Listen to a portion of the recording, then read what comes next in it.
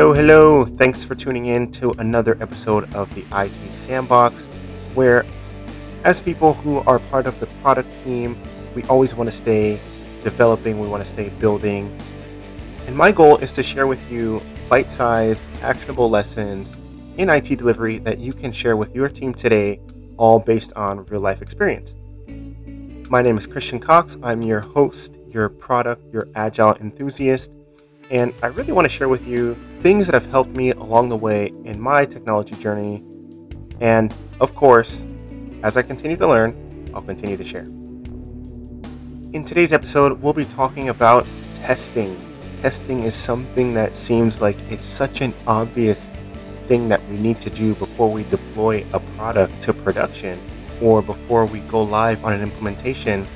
But you would be surprised at how many organizations are out there implementing new technology without doing true end-to-end testing. And oftentimes, as the IT group, we always get the bad rep of being the ones who are kind of like the showstoppers, right?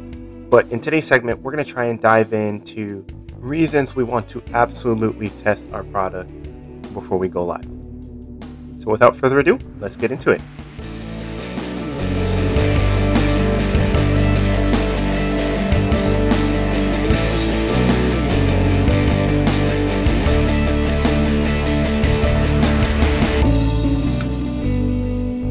Now, you might be wondering, why are we talking about testing today? Isn't it obvious that we need to test everything that we're developing before we release it into the world? Well, yes, but not everyone is on the same page when it comes to testing, especially when there are deadlines that business folks want to hit and things that they want to get implemented as quickly as possible. And as the IT organization, that's where it's our job to kind of push back and let them know, hold on, we have to put these controls in place because it's really likely, and oftentimes it is the case, that if you skip over your testing, your launch can be full of so many bugs, so many malfunctions, and a fair amount of things can go wrong. And if your product is client-facing to a large amount of people, obviously that's not something that you want for your brand. And the reason I was kind of inspired to talk about testing today was because in dealing with a client, I give them a weekly update on things that we're working on, things that are in production, things that are moving through to QA and on their way out of QA so that we can go into UAT. And the client asked me, are we going to be able to do a test of loading data into the new system before we go live? And I was so happy that the client took the initiative to say that, because currently we have access to a demo system that they provided us credentials with that we could log into, play around in, really get to know their system. And so it's just test data, right? But I was so happy that they were the ones who brought that up to us, because us as technologists, we know that best practice is before we take anything live, especially on a development server, before we migrate, because there's a ton of things that can go wrong in the migration from a development server to the live server, we know it's fundamental that we at least run a full end-to-end test of absolutely everything, especially when dealing with the transfer of data from one place to the next.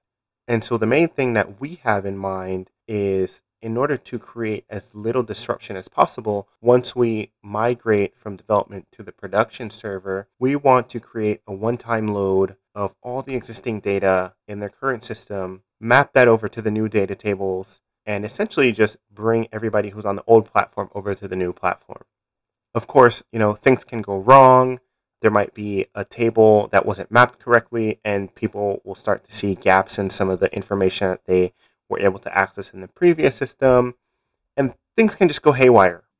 So it's absolutely critical to make sure that everything's fine and dandy when you're developing and you're really grinding and your team is heads down and you're producing.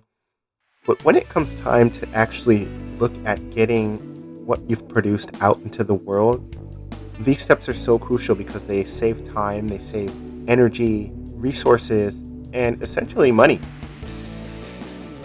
Hey guys, more to come on this subject, but before we get into the rest of the segment, just a quick reminder that the IT Sandbox is brought to you by the CHC Group. I always say it, the only way to drive change in your IT organization is to have more people on your team who are speaking the same language. And that's where the CHC Group comes into play. We're bringing to you staffing solutions for IT people by IT people. My team and I, we've been in the trenches, we've been in the day-to-day madness of IT delivery on a ton of digital projects. So before we even hand over a candidate for you to interview, we're asking better screening questions up front because we've been in your shoes and we're asking them questions that we would ask them if we were going to include them on our team. So if you're trying to ramp up delivery capacity on your team, or you're looking to drive some change in your organization with people who are really in tune with the things that we're talking about on this podcast, feel free to head on over to the chcgroup.net to see how we can support your staffing and other business needs. The link's in the show notes. Feel free to check us out.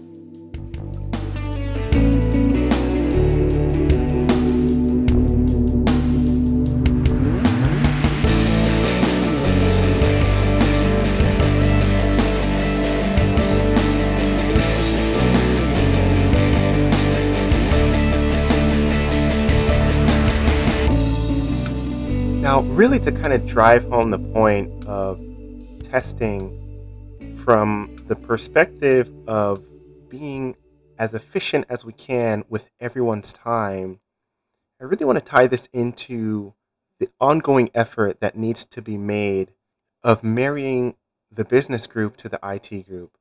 Like I said earlier on in the podcast, we often get the bad reputation of being the ones who are the showstoppers. We're always trying to put certain controls in place. We ask a ton of questions before we can actually get to delivery. But it's super important for us as people who are part of the technology groups to continuously communicate why it is that we do the things that we do, right? There's a method to our madness, and we need to be able to be open about that with our business partners and share that with them.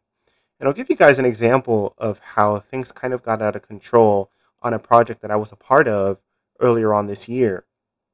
I was working in an organization who mainly deals with implementations, right? So they don't have their own developers who are creating things per se.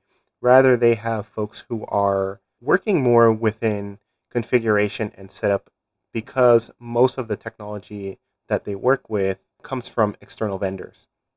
Now, when you work with an external vendor, oftentimes they have a product that's well packaged. And there are some areas of their product that you can configure to kind of work with and meet your business needs. However, there's always going to be a group internally who wants to check off on a bunch of items that for them are super crucial to be able to include this vendor's product in their technology stack. One of the challenges that we had going into this project was we had a project manager, we had a business relationship manager, and myself acting as the business analyst. And we were all looped into the conversation pretty later on in the game, right? We didn't have an opportunity to be there up front when the business partners actually started engaging with the vendors.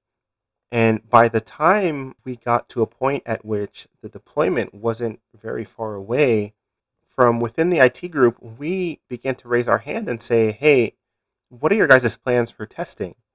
And it was like crickets.